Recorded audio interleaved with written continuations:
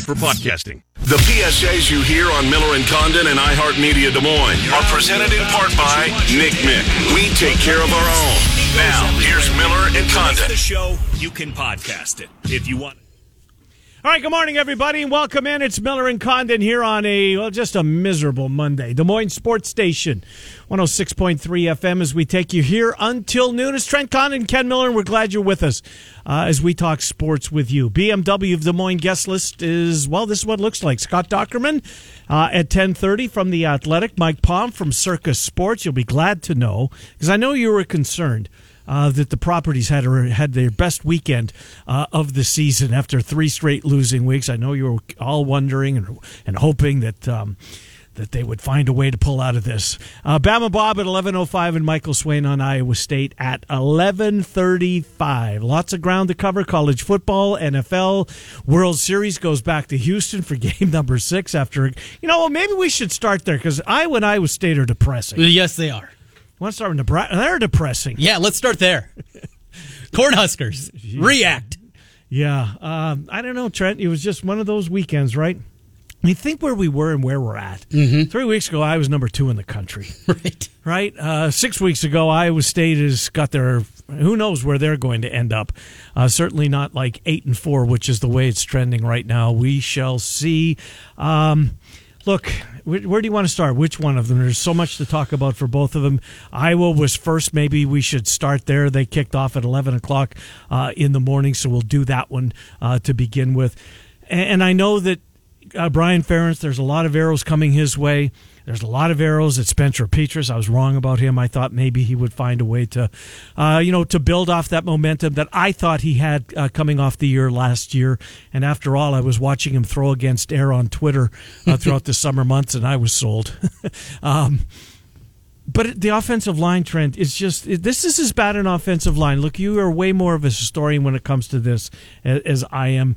There's been some, I guess, subpar ones when you measure them up to Ferentz offensive line standards. Mm-hmm. I mean, this one's got an All-American on it, but other than that, I mean, I don't know. I don't know where to begin. It's the offensive line, it's the quarterback, it's the running game. There's a whole lot of things wrong with that offense. And you also left out the offensive coordinator, who I think deserves a big key.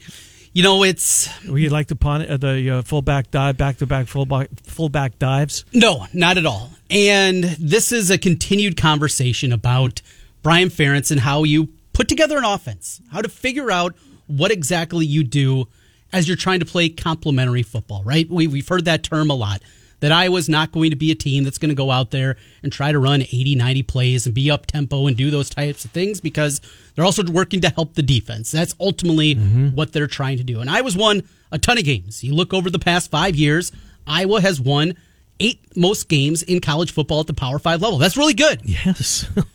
But there's one team you're still trying to take down, and that's the team that kicked your ass on Saturday. Mm-hmm. That's the Wisconsin Badgers, a team that's not very good. No. Has their own issues offensively, but they have an identity. Stinks. What's Iowa's offensive identity? Running the football, this right? year? Well, no, just in general. Normally, yeah, but that's not the case this year. I mean, Goodson had 27 yards in the football game. He was leading rusher. 12 carries, 13 carries the last 2 weeks. You get beat in both those games by scoring 7 points. You have a playmaker, and you don't get him the ball. Mm-hmm. And that goes back again to Brian Ferentz. Why in God's name you're going back-to-back fullback dives after a game previous? Well, I'll say this. The one on 4th down, there's no way he's going to run that again. So, are you sure? Well, no, and because I saw it with my own 2 eyes, but no one in the building thought, well, they're stupid enough to try this the first time. There's no way in hell they're going to try this again. Sure enough. And Goodson, not on the field for that play. Yeah, well, that had a lot to do with the fact that was sniffed out, because if they're going to do that, bring him onto the field. But don't do it, is the answer. They did that fake dive pitch out to Goodson for a big gain and maybe a touchdown earlier this season. Goodson's not on the field.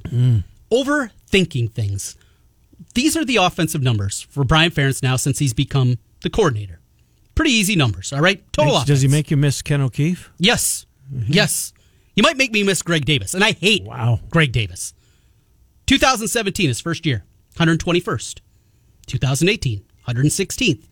2019, 91st. Last year in a weird COVID year, 40th, good. This year, 120th. That's where Iowa is right now in total offense. Well, Trent, that's not the way they play. They play complementary football. It's about being efficient. Okay, let's look at efficiency numbers. They are better. but they're still not great. 2017, S&P Plus offensive efficiency, 70th. 2018, there's a good year, 18th. 53rd, 64th, and this year, 91st. That is offensive efficiency. That is taking away time of possession, those kind of things. That is just how efficient you are offensively, and Iowa is brutal. For anybody else, any other offensive coordinator, this is a fireable offense. But it's Brian Ferentz. Yeah. And the last name makes it that he's not fireable. Yep, very difficult to do. And there was a lot of folks that believe for that very reason that he should have never been handed that that opportunity. Hand raised right here. Yeah. I was at the forefront of it. No, I know you were. Didn't like it at the time, and I certainly don't like it now because it's not there. For every Ohio State, there are the dregs like we saw. Wisconsin's a great defense. Lost Sanborn, one of their best players. Didn't matter. They couldn't do anything. And you couple a terrible offensive line with one of the least athletic quarterbacks in college football. And I'm not being, this is not hyperbolic. No. Find me another quarterback that is less athletic than him. I would love to see it. Well, there was one on the other side of the field. Right. Because but it's at least Wisconsin has a semblance of an offensive line. Allen ran the ball hard all day. Malusi he ran the ball hard all day, well, until he got hurt. It's from where we were to where we're at today. Yeah, it seems like the sky's damn well falling. It's number 2 in the country. The consolation was the Rose Bowl if they get beaten Indianapolis. Consolation. It felt at that time after the Penn State game. Worst case scenario, they're going 11-1. They're losing in the championship game to Ohio State, and they're going to the Rose Bowl. Right, but it's going to be close. Now? Nashville? Maybe. Does this feel like a Florida bowl team to you? It doesn't to me. No. Look, Minnesota's they have the lead in the West. By the way, I was thinking the other day, since this is a Debbie Downer show, you remember the guy that always used to tweet us about Minnesota? Yes, yeah. He hasn't for months. Yeah, I heard something back in the summer, but yeah, I don't know if maybe job change or something like that. Okay, I was thinking the worst in the situation that we've been in for the last 18 months. Right, yeah. Because I thought if we're ever going to hear from him, this is the time, yeah. Right? And, if he's out there, hit us up. Yeah, I just want to know you're alive. Yeah, beat the chest because the Gophers are now the favorite in the Big Ten West. A bad division. It's a bad division. But it was there for the taking. And Iowa now, for 6 consecutive seasons, can't win this bad division. They've had the teams to do it. They've had the talent to do that, but they haven't been able to. They haven't been able to break down the door. And yet they're a double-digit favorite on the road this week. I know Northwestern's bad, but come on. They are really bad, Trent. They are really, really bad. But you're asking Iowa to score 10, 11 points. Oh, my gosh. I got some numbers here for you, speaking of the Big Ten West. This is from S&P Plus not S&P Plus, the FBI at ESPN.com. Odds to win the division now with their football metric at ESPN. The Gophers are the favorite, 43.7%. Wisconsin next at 33%. There's Iowa at 21%. And Purdue, still with the shot, but it's 1.4% to win the division. Here's the East for people out there wondering that don't want to talk about that awful division. Ohio State, 74%. Right behind them, Michigan State. Just 15% chance of winning the division. You know what, Trent? And I didn't see a lot of the Michigan game because obviously it was on at the same time as the Hawks, and as bad as that was, I was going to stick with it. I was surprised Michigan State won the football game. I was surprised. I ended up watching a lot because the game went long too, so I was able to basically watch almost like the whole fourth quarter of the game. And there were so many times where, even during the comeback, first you're down 16, and Mel Tucker's on the sideline saying, "Hey, just 2-possession game, let's go." It's 30-14 at the time. Of course, they scored touchdown, 2-point conversion. They come roaring back, but there were, 8-10 plays that if Michigan just makes this play, or just gets this stop, just does one thing. So they were Harbaugh'd? The game's over. And it wasn't that much of that. There's a little bit, and you can pick nits about Harbaugh and the coaching staff and decisions that they made. But overall, just Michigan State kept coming up with plays. It was just Sparty continually doing things and finding a way to get it done. That was, I think, more than anything, a credit to Michigan State than it was that Michigan screwed up, if you will, that they blew it. It was Michigan State won it. And there's not very often I think you can say that in football. That was my takeaway. Michigan State went out and they won that football game. They did it in year 2 with Mel Tucker. Look at that. All of a sudden, year 2, Michigan State right back to the years of D'Antonio and just how great they were. Will they hear their name called in the top 4 tomorrow? Will they be a playoff team tomorrow? It's the TV show's debut. It is, yes. If you were in that and it came down to them or Oklahoma, 2 undefeated teams, yeah. Who would you take? Who do you think? Well, I've already got Oklahoma in. Who deserves it more, though, between those two? Between those two? I think the win over Michigan... it trumps it, doesn't it? Yeah, I think it's Sparty. Yeah. And this shouldn't come into play, but Sparty's got a legitimate Heisman candidate. Yes, they do. A legitimate Heisman. Maybe Oklahoma does, too. All right, more on that later. Let's do Iowa State. Oh, boy. Look, I get that the two big talkers were the play-by-play lady, who was a cheerleader, but I thought she was for both teams. I did, too. I mean, go back and watch the first touchdown. She's going nuts about Breece Hall. Here's the thing. Here's my the one bone I will pick with the play-by-play and Brandon Whedon as well. I mean, they missed Craig McDonald's interception completely. Yeah. Completely. They didn't say a word. And all of a sudden, Iowa State's offense is coming onto the field and it kind of caught off guard. Nobody but got in their ear and alerted them to that. So not that big a deal. Look, the officiating, it was bad on both sides. It was bad on both sides, Trent. The offensive pass interference was a terrible call. And then there was a pick six the next play. Well, there was one. They had there was one play between that. There was a shot clock. There was a snap violation, right? Oh, they caught that one. They caught that one. That's the worst one of the whole day. Of all the fouls was, and I think that tied the game when the play clock had clearly run out, and it was at least 2 seconds afterwards before the ball was snapped. But you need to remember the metric is it's not right when it goes to zero. It's a one. You clock hits 0. You look to the center as the ball snapped. Yep. That's how it's supposed to be. There's a beat. It takes about a second built in. 0. Back judge looks at the center, sees where the ball is. If it's snapped, it's good. This was plenty of time. This might have been 3 beats in between. Plenty of time, and you can't miss that. You just can't miss that. Did Brock Purdy get the first down? I thought his knee was down. I did too. That's one. Did Breece Hall fumble the football? I don't think so. I couldn't tell. The play in the end zone. Did the guy touch? I gotta think gravity would lead him to the ground, but you see pellets moving. But his shoe was dark. Right. The paint in the end zone was navy. Mm-hmm. You can't definitively tell. And even the pellets part, because that's the thing that I said. At first in real time, and you're watching the replay over and over and over. Like, yeah, it doesn't look like his foot came down. And then you see the pellets that are kind of popping up. But it zoomed in so far. That's not to say that there was some defender 5 yards back that just stopped and those pellets fly up as he kind of hit the brakes. That could have been the pellets too. Yes. There's nothing definitive. That one, the Breece Hall, there was one official that called it a touchdown. But the guy that called the touchdown, Breece Hall was back. His back was to him. Right. And his elbow is clearly on the ground. Mm-hmm. Is the ball out? I don't know. And you can't tell. I don't think. I thought he scored, but can you take off the cardinal and gold glasses? Mm-hmm. Can you tell? Do I think?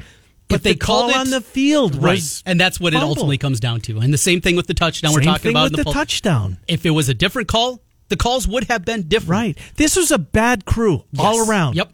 All around, but for both sides. Mm-hmm. Was maybe there was one extra bad call he went against Iowa State? Maybe. I thought Brock Purdy was short. I thought his knee touched the ground. I was with you there. But there's a defensive player right in the way of the camera angle. And I've we heard have this so many still photos of things. Yeah, don't show me still photos. I'm right there with you. We got to stop with the still photos in a motion game. Right. Still photos do not tell. No. It's not tennis where the ball was on the line and you can tell definitively. That's not what this is. This is an action play where things are moving. A still photo does not tell the whole story. Do not have that be a piece of your argument. I totally agree with you. Now, what I can hear a piece of the argument, and until I'm told otherwise, I will believe that maybe this is the case. It's an ESPN Plus game. Mm-hmm. Are there the same amount of cameras had it been an ESPN game or a Fox game? Right. And did that, therefore, bite Iowa State in those circumstances? Because the offensive pass interference, if there's a million cameras, they're not changing that call. Mm-hmm. And that was a terrible call. It was. A terrible call. Ball goes back, delay a game, 5 yards, Jake Hummel pick 6, touchdown. It was a poorly officiated game. Courtney, she was a cheerleader for both teams. But how you missed and Whedon too. How they missed the interception, totally missed it, is just beyond me. Because they're in the stadium, right? Yeah, right. And if they're not, they're watching the same monitor you and I are watching. Well, and not only that, but also you got production people there. You got people in your ear. It's not me calling out a high school game by myself. There's people there that are going to be helping out, and you missed absolutely everything. So, all the negativity of the officiating I get. Right. But the defense was brutal. Oh, Trent, cover somebody, would you please? As bad as the defense has been since... Oh, well, the secondary in particular. Those cornerbacks. They get burnt all day long. Brutal. All day long. Daggy, who's... I mean, you saw bad Daggy on the pick six, but you saw good Daggy a lot of times. His receivers were running wide open all day long. No coverage whatsoever. I get that Mike Rose is a big part, and I'll get to him in a second. It is a big part of that defense. Would he have made a difference? Well, the answer is clearly yes. He's the defensive player of the year, and he's their best player on defense. And they got some dudes. McDonald and Wazirike are both good players. But this is your heartbeat of your defense in Mike Rose, who a week ago today we were told head coach is confident he's going to play. I'm so sick of Matt Campbell. I'm not allowed to say the word lie anymore, and because that's straight from the corner office, right? Don't say that, and I'm not going to. He wasn't forthcoming. Misleading, and I get, and it's not his fault because he's allowed to do this. Matt Campbell, he's allowed to stretch the truth, sure, tell a little fib, whatever. I mean, let's not forget he is very, very cautious when it comes to this. He thinks he gets an edge. For God's sakes, he put out a depth chart in August and hasn't updated it once. Right, yeah. He thinks that's an edge. Mike Rose, I don't know how long he's going to be out for. We had a week-to-week, or day-to-day, rather, situation with an offensive lineman last year. He was out the entire year. And Trevor Downing, right? Yeah, I think it was Downing, right. Yeah. He was day-to-day the entire season. What's Mike Rose's? See, here's the bad thing that happened for when they're trying to keep this a secret. And again, Campbell's allowed to do this because the NCAA lets them do that. There is no injury report. There is no injury. There should be, because we're betting on games now, and transparency is the single, as big as anything when it comes to betting on games. You want transparency. But you don't have to put out the injury report. What's the situation with this guy? Oklahoma State, the cameras caught Mike Rose on the ground. And to me, this is just looking at the game. If you're watching TV, if you tape the game, go back to it. He's either concerned about his elbow or his bicep or maybe forearm. But that area of his arm. Then he walks onto the field on Saturday and he's wearing a neck brace. And, of course, all the media picked up on that. Yeah. Want us to believe it's something up there. Maybe it is. I don't believe it. And maybe there is. Maybe he does have a bit of a stinger. And maybe that's why. I've talked about it a lot. He looked a tick slower throughout this whole season. And maybe that's what it is. He's had a neck thing all year long, but didn't keep him out. They're working on his arm. Right. That's not what kept him out. It's not what took him out of the game the previous week. And according to Campbell, Sunday and he had 2 great days of practice. That's just 2 great days of practice. Come on. Yeah. Please. So will you be shocked if Mike Rose doesn't play against Texas? I don't expect him to at this point. You can't. I mean, at this point, you got to hope, because man, oh man, is he a huge part of that defense. They couldn't get pressure on the quarterback for the most part, and they couldn't cover. I mean, Young, number 2, he had an awful day yesterday watching the tape of that game. He got beat repeatedly. They went to Tampa, they went to Johnson, they went to Kyle. They played 4 different guys, and it wasn't pretty. It wasn't. So Daggy picked them apart. And isn't there a time? I understand what the 3-3-5 has done, but don't you got to ramp it up a little bit more? Don't you? If they got enough depth at defensive line, isn't there a time to bring an extra defensive lineman in there at times? I don't know. It was a game plan that we're so used to Haycock pushing the right button. This is 2 weeks in a row that they have not clamped down. That is a good point. Yeah, 2 weeks in a row now that this unpenetrable second half defense has not been there. Brock Purdy, the numbers don't bear it out. He had a good game, Trent. He was really good. And you're right. The numbers don't say he was as good as he was against Oklahoma State and K-State. This guy's you know what? I have so much respect for Brock Purdy's game. He's a hell of a player. Running the ball. Oh, God, so tough. Putting his head down. Yes. He was running the football maybe he was as good as big as a threat as you're right. This week, he was as big a threat with his legs. I mean, yeah, he hit Milton for the wide open touchdown. Yeah. That was blown but extended a play, avoided a sack to get to that part because he was running for his life the entire day. But now, Trent, you just hate this as we come full circle. College football in the state of Iowa. I mean, what's left? Nobody cares bowl.com? Yeah, for pretty both much. Schools? Yeah. A trip to, maybe they'll both go to Tennessee together. Well, I was thinking Memphis that. for Iowa State, you know what's funny Nashville you said that? for Iowa. It's funny you say that. I thought the same thing. And if that's the case, we can go party and drink our sorrows together with everybody, right? Yeah, and spread it around. What could have been? Because I don't think I was going to a Florida Bowl. No. Iowa State's playoffs are come and gone. There's no way. There's no way they're getting to the Big 12 championship game now. You just can't see it. And then, the injuries. And clip and save this one. Clip and save. Because we get to December, and they are in the nobodygivesaCrap.com Bowl. Sure. Especially when it comes to Iowa. Well, and even on the other side, and even Iowa, too. Linderbaum's a first-round pick. Yes. You going to be Linderbaum's a first-round pick. against South Carolina? No, thanks. When Breece Hall decides, you know what? It's been a hell of a career. Thank you, Iowa State. And that shouldn't come from him. That should come from his head coach. You're being told, you know what, Breece, you're sitting this one out. Will McDonald, Charlie Kohler, you're sitting this one out. Because the last thing you need is for these guys who are about to cash in, save that, because there's going to be a lot of animosity amongst some fan bases if we do get to that point. Right. It just feels like, Trent, Saturday college football, not ended, but everything that was out there, the cherry on the top of the season, no longer there. Sunday's melted. It's not good for both schools. Both schools. You got Texas coming in, the excitement of that, and it's just dissipated so much. You get a night game. Right. It's going to be cold. It's going to be fun. And it just, ultimately, what does it mean? That's just it. Iowa State can still get to 8-4. It's a really good year for Iowa State standards, but it's a conversation we had during the summer. You get those expectations that high, and it happened in season for Iowa. Iowa gets to 9-3. It's a good season. Yep. But from where you were, where the expectations were, Iowa State all summer long, it's going to be a disappointment. Probably ultimately shouldn't be, but it's going to be a disappointment. Shouldn't feel like it. Yeah. Just because of the expectations, the lofty, unprecedented, unheard of expectations. And I don't think they were unfair. I really don't. I don't think that it was unwarranted. And that's where we break apart. And it shows you how difficult it is to win at that level on a consistent basis, year after year. Yep. We've seen when Iowa's had those expectations. But and it the hasn't margin gone well. for error has been very, very slim. And it's gone their way in those years. And the years then, 2009, get all the breaks, Coming off 2010, right. a better Different. team. Yes. That team was better. Ricky Stanzi was better in 2010, but the record didn't show up. Yeah. Same thing And they here. finished against Mizzou, right? In the Insight Bowl. In the Insight Bowl, yes. Blaine Gabbert Company. Gabbert Company, yes. Yeah. But so many close losses that season. Now we're having the They exact all same went their thing. way the year before. Yep. And the same thing with Iowa State. And still, even that, Iowa State, we could sing all the praises, but they still lost 3 games last year. Right. They're going to lose 3 games at least this year.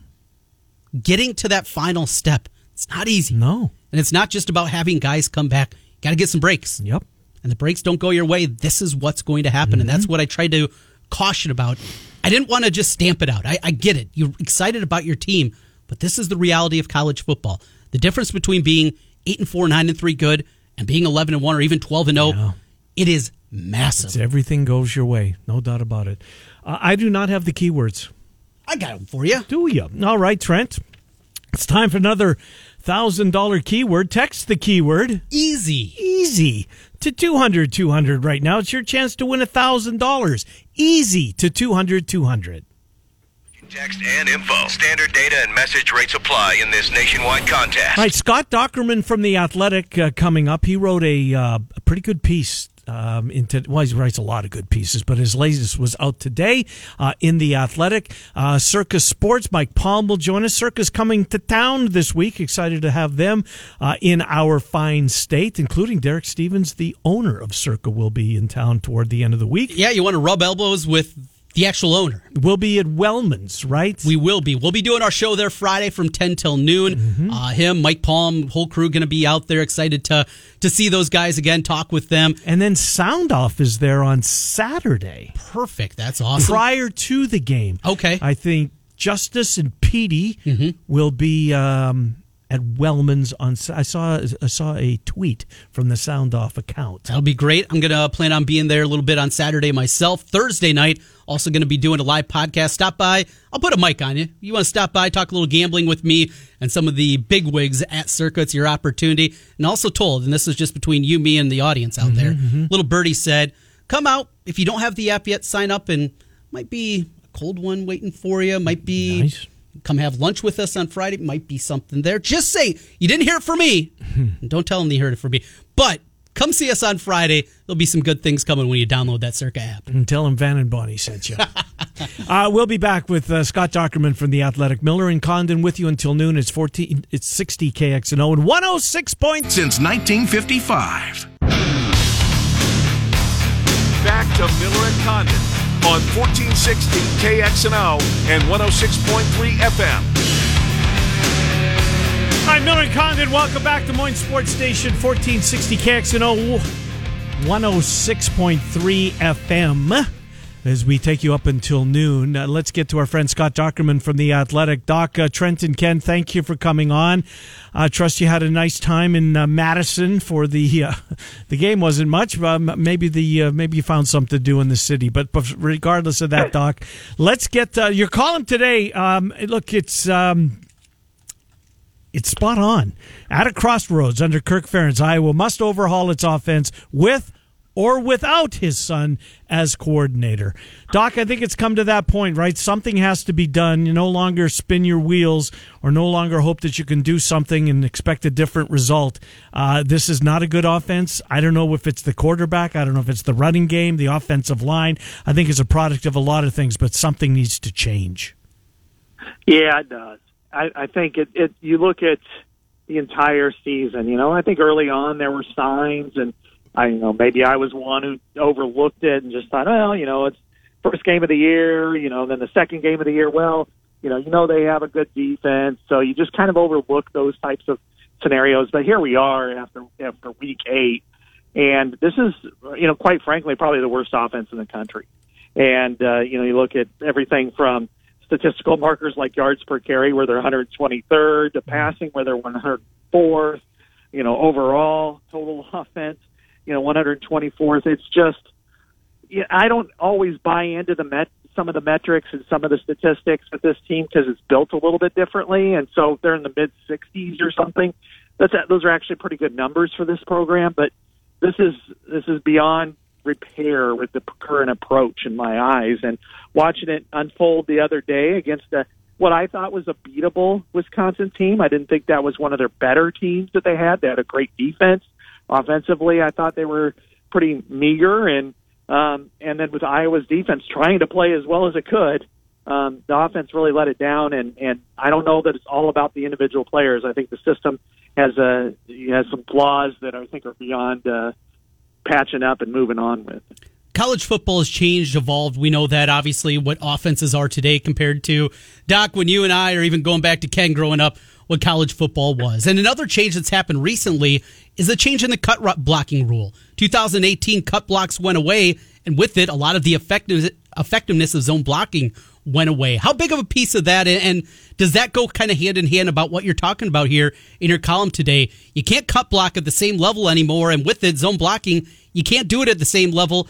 Just go back a couple of years ago. Iowa in 2019 had Alaric Jackson, Linderbaum, Wirfs, Sergeant Goodson in the backfield. They averaged less than 4 yards a carry as a team. It just, when you look at it that way, you can't run the football anymore without the cut blocks. How big of a piece is that in your mind? I think it's seismic. It really is. And it's something that, it had been discussed previously. I mean, when you're averaging 3.9 yards per carry, again, when you have all those pieces, or 3.9 yards per carry when you have 2 first-round draft picks at tight end in 2018, then you know that it's systemic. And last year was kind of an outlier in some ways, simply because they had it was a short year, a COVID year. they're able to perfect it. They did have good linemen, too, and experienced linemen like Alaric Jackson and Mark Kallenberger and Cole Banwart, who could step in, and they averaged 4.6 yards per carry. If Iowa could hit that mark, Iowa would be we wouldn't have this conversation. And it's possible, but I think right now there are just so many factors that are against it. And it's not to mention that it's an awfully difficult style of blocking to master when you're not going against a 4-3 alignment all the time. We're not going against a 250-pound sledgehammer at middle linebacker who, you're going against guys like Leo Chanel who are able just to hit the hole so quickly that the zone doesn't have a chance to catch up with them. Or, anybody else running off the backside, that's preventing that cut block. And then you're not doing anything like bootlegs or anything else to really mitigate some of those issues or make them pay for it. So, is it the play caller? Is it the players? Is it the system? Is it the scheme? It's all of the above right now. And we're talking about a pretty good football team, but otherwise, if the offense was in decent shape, they still might be in the top 5. Doc, I'm sure you've seen this. Apparently, the Tracy family is not real pleased with the usage of their brother, in this case from Twitter. Tyrone Tracy is seemingly no longer a part of this offense. He's been passed by. It certainly looks like that. I mean, this is a kid who just a couple years ago you're thinking, wow, the sky's the limit for him. They've really got something here. What's happened, Doc? Well, I think that part of it is to start to look at his usage, where they place him. I think at the end of making the split end was not the best place for him. He's, a little bit shorter. Sometimes he struggled to get off some coverages, but that said, that's when you find ways to get him involved and do things that he is capable of doing, not just kind of let him, settle on things that he's not or not doing as well. And I think in some ways he's a really good player with space. When there is a jet sweep, or you got him, kind of on a flare pass or something like that in the flat, then I think you get the ball in his hands when he's got some space. He's really good. So some ways I think they need to utilize that more often, but they're really not. And now Keegan Johnson, I think, has emerged as the best of the receivers. So that kind of goes hand in hand. But at the same time, I think there's more that needs to be done with Tyrone Tracy. And I mean, the frustration I think that they share is the same thing everybody else shares, but it's more personal to them because, their family member who, remember just a few months ago went to Indianapolis, which is considered kind of a big honor for the program, now is really, kind of been pushed to the end of the bench. Let's go to the quarterback position, and it's not the biggest thing, but it is a piece here. Offensive line's bad, play calling is bad, the offensive coordinator's struggling, but Spencer Petras is struggling too. With this bad offensive line, he has absolutely no movement. He can't stand in the pocket. He can't grow in the pocket. He just does not have that ability. Kirk Ferentz was asked after the game if there's a quarterback controversy. He said no, but Padilla, with his ability to move around a little bit, should it at least be an open competition this week in your mind? I know we're kind of looking under rocks right now, trying to find any kind of magic solution to jumpstart this offense. Not sure it's there. Alex Padilla came in late. Spencer Petras was a little banged up, and it made sense from that perspective. I think there's some things you could do differently with him, and maybe that does help the offensive line. But maybe he's not quite as adept making some of the calls that would, because otherwise it could be even worse. And maybe I don't want to sound like I'm apologizing or entirely in Spencer Petras's camp, but I did see some good things. I have seen some good things from him all year long, but I do think that the problems with the offensive line and the fact that he doesn't have that running ability makes it really difficult for him and for the system. And so, in a system like this, you need to really hit a couple of markers. And one is, average around 4.5 yards per carry, complete 65% of your passes, and have a threat to scramble on third and medium situations. And Iowa can't hit any of them with any kind of consistency. So if it's the quarterback, probably he's part of the problem. The offensive line, definitely. The running backs to an extent, and the play calling and everything else. But I think if we're trying to find solutions on whether it's Alex Padilla or heck, give Deuce Hogan a shot, we're looking under rocks right now. Indeed, we are. Obviously, the arrows are coming Brian Ferentz's way. How much I guess as we look back and the lack of development of the offensive line, does Tim Polasek have this offensive line in a different place right now if he's still there? That's speculative. It's hard to say. I didn't think. Tim's only years coaching offensive line was at Iowa, so he yelled a lot more than George does. Okay. That's really the extent of what I know there. I mean, I don't know that he would have been the magical technical fixer on this. I think this is, if they had a few other, Brian and Kirk certainly have their hands in on the offensive line, so I think they would have had some help with that. So I don't know if he would have done much, if anything else, differently right now. So let me go back to your headline. Iowa must overhaul its offensive line with or without his son as coordinator. Doc, it's got to be a really difficult spot, although he asked for it himself when he, anointed him as the OC. Can Kirk move on from his son? I mean, it's his son. Can realistically that happen, do you think? That is the ultimate question here, and I'm not sure where this goes, and that's kind of why I phrased it almost in the form of a question at the end. I know it's not Jeopardy and all, but that is, can he do it? Does he want to? Would he say, you know what, if my choice is to reassign or fire my son versus, and stay or just leave altogether, maybe he just chooses, you know what, I'm going to retire. I think it's time, and I've done. It's hard to say what's going on right now in his mind on this, but it's clear that if status quo comes back, that there's a little bit different twinge to the fan base than there was even in 2014 when none of this happened. And that year they dropped season ticket sales by 17%. And part of it was there was some disappointment. He did make some changes cosmetically, and it did help out. Certainly, they went 12-0 the next year. But right now, it just feels like, okay, this has gone on far enough. There needs to be change. And then, because what we saw on Saturday, there was nothing different from what happened 2 weeks previously against Purdue. It just was exactly the same. There were no personnel changes. There were no, schematics one way or the other. Now, granted, they could probably turn around and throw it in my face that, hey, on the first play of the game, we went empty backfield. And I'm like, yeah, but you got sacked.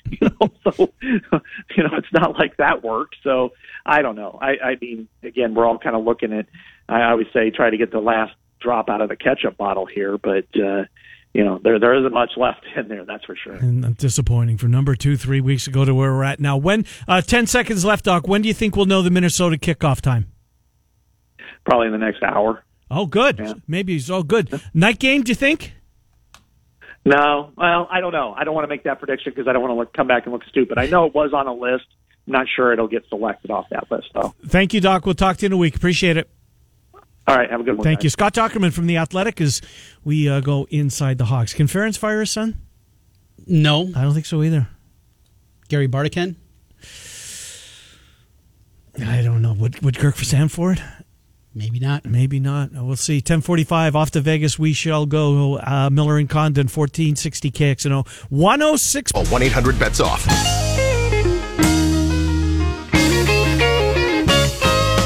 All right, welcome back. Miller and Condon, 1460 KXNO, 106.3 FM. We take you until noon. Finishing off hour number 1, let's head to Vegas. Mike Palm joins us from Circa. The Circa crew will be in town. We'll be at Wellman's on Friday. They'll be up in Jefferson. Mike Palm, I believe Derek Stevens is going to join us as they ramp things up here in the state of Iowa. Circa Sports .com. Hello, Mike Palm, Trent and Ken. How are you? Good morning, Ken. Good morning, Trent. Doing great. Can't wait to get back to my home state later this week. Yes, indeed. Bring your coat. You know what it's like. Your home state gets a little chilly here. Anyway, so it was good to see because I know a lot of folks were really concerned that the properties had taken on the chin 3 weeks in a row. But look, Mike White had to be huge for you guys. Trevor Siemian had to be huge for you guys. The books really got the betters this week, didn't they? I have to go back and check, but it might be our best weekend since we opened, Wow. 2.5 years ago. We had a great Saturday, and it wasn't, any huge results. It was just like there weren't really any big losers. We won a little bit on Wisconsin. People with some sharp money had Iowa. We won a little bit. on West Virginia. And most people had Iowa State. That number went up to 7.5. The big result was Penn State. Penn State covering. A lot of people had Ohio State. That was probably our best result. But then yesterday with the NFL, there was more volatility. We had some huge results. You mentioned it, Simeon. The Saints beating the Bucs was our biggest winner for us. You know what our second biggest decision actually was the Eagles. Really? Over the Lions? Covering over the Lions. There was a lot of money on the Lions and Lions money line. I mean, people thought if the Lions are going to win a game, this was going to be the week that they were going to win it. But you said it. Geno Smith, Mike White, Trevor Siemian, and Cooper Rush all won games yesterday. That's not going to be a good weekend for the bettors. No. You know, can I follow up on Cooper Rush for a second? Watching the line, you know, as it was 2.5, 3, I think, Trent, somewhere in there. Cowboys are favored. And then we got to Thursday night into Friday, and all of a sudden that started to change. So people that, you know, that follow this and are into sports betting thought, aha, somebody knows something in Vegas, and the line started to fluctuate, and Vikings go off as a favorite. Do you remember when you guys started to move your line a little bit, Mike? Yeah, it was actually early during the Packers-Cardinals game that we started moving it. So it was early Thursday evening here, a little later there for you, but around 5:45, 6 o'clock, we started to move the line. It had been down to 2, and then all of a sudden, it went from 2 Cowboys to 1 Vikings to 1.5 to 2. But, you know, by Friday it was 2.5 and pretty much stayed there. I was a little bit surprised. I actually thought that once it was officially announced that Dak wasn't playing, the game would get above 3. It never did. So really for us, we just needed the game not to land within a field goal either way, right? Sure. I mean, a 4-point result is great either way. And Dallas winning was a little better than Minnesota, say winning by 4 or more. We did lose to the total because that total dropped. Remember, it was 55 before any Dak news, and then got down to as low as 52 before kickoff. So take us behind the curtain a little bit more, Mike, if you don't mind. And information like that, is it people you respect that work with Dallas? Is it an Adam Schefter type that gives you guys information? Is it just seeing what's happening in other markets and understanding, hey, somebody knows something? How does that happen as you're making adjustment? A big flip there, going from one team favorite to the other. How that information comes into you guys at Circa? You know, it's a combination of things. We have guys just scouring social media, especially guys that write for teams. Anything that you might pick up on these professional teams. That's one. The bets we get, we take more professional money than any other book. I'm fairly confident in saying that. The bets we getting from people we respect, right? The people that we think are sharp and know something. And then you're looking globally at how the line is moving as well. And those 3 things factor into decisions you make. You know, we were very aggressive with the thought that Aaron Rodgers was going to be traded. We actually, for the better part of a weekend there in August, made the Vikings the favorite to win the AFC or the NFC North. You could have gotten the Packers at a plus price to win the division. We were wrong on that and had to revert back. But, I mean, sometimes the information isn't always correct. Indeed. So with Sunday Night Football, you've got the Cowboys and the Vikings, America's team, and the Vikings, very popular team, going up against Game 5 of the World Series. What kind of, and I'm sure King Football won as far as a handle, but was it closer than you think? Are people into the World Series betting on their app at Circa Sports or actually in town and downtown at Circa? You know, the volume on these World Series games is still in the low 6 figures, but I mean, every NFL football game is that. The least bet NFL football game is going to do that. So, you know, when the World Series was competing with NBA games early in the week, when wasn't the NFL and the World Series was just starting there, you know, it wasn't outrighting some NBA games by double. So I think in particular this year the matchup isn't that compelling, right? Especially for people otherwise. Now, if this was the Dodgers and the Astros, you might triple the handle that we're doing on these games. It's wild. Absolutely crazy. A couple of baseball guys here. We know, Mike, you're a big baseball guy as well. Finishing up here, Monday Night Football this evening. One of our regional teams, the Kansas City Chiefs, in action as they take on the Giants. Number currently at Circa sits at 10.5. I'm going to guess you guys, though, still get nothing but Chiefs money. Yeah, we'll need the Giants. This number came down to 9.5 early in the weekend, back up to 10, then it got to 10.5 yesterday.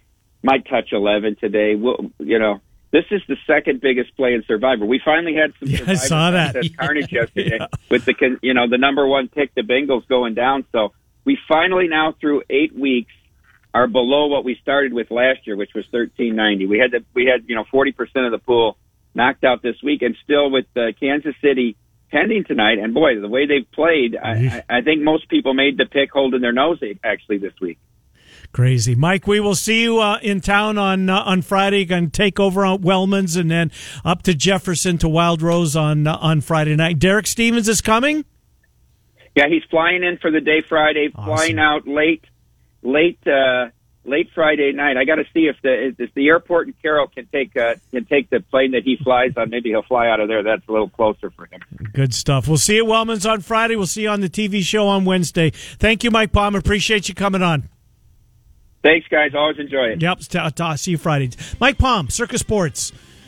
They are in the state of Iowa. Sign up now for the app. Sign up in person when everybody's going to be at Wellman's on Friday. Hour 2 coming up next. Bama Bob, Trent, and I will go around the crazy world of college football this past weekend. Michael Swain on Iowa State at 11:30-ish. Mr. Monday Night with an appearance. It's Des Moines Sports Station 106.3 KXNO.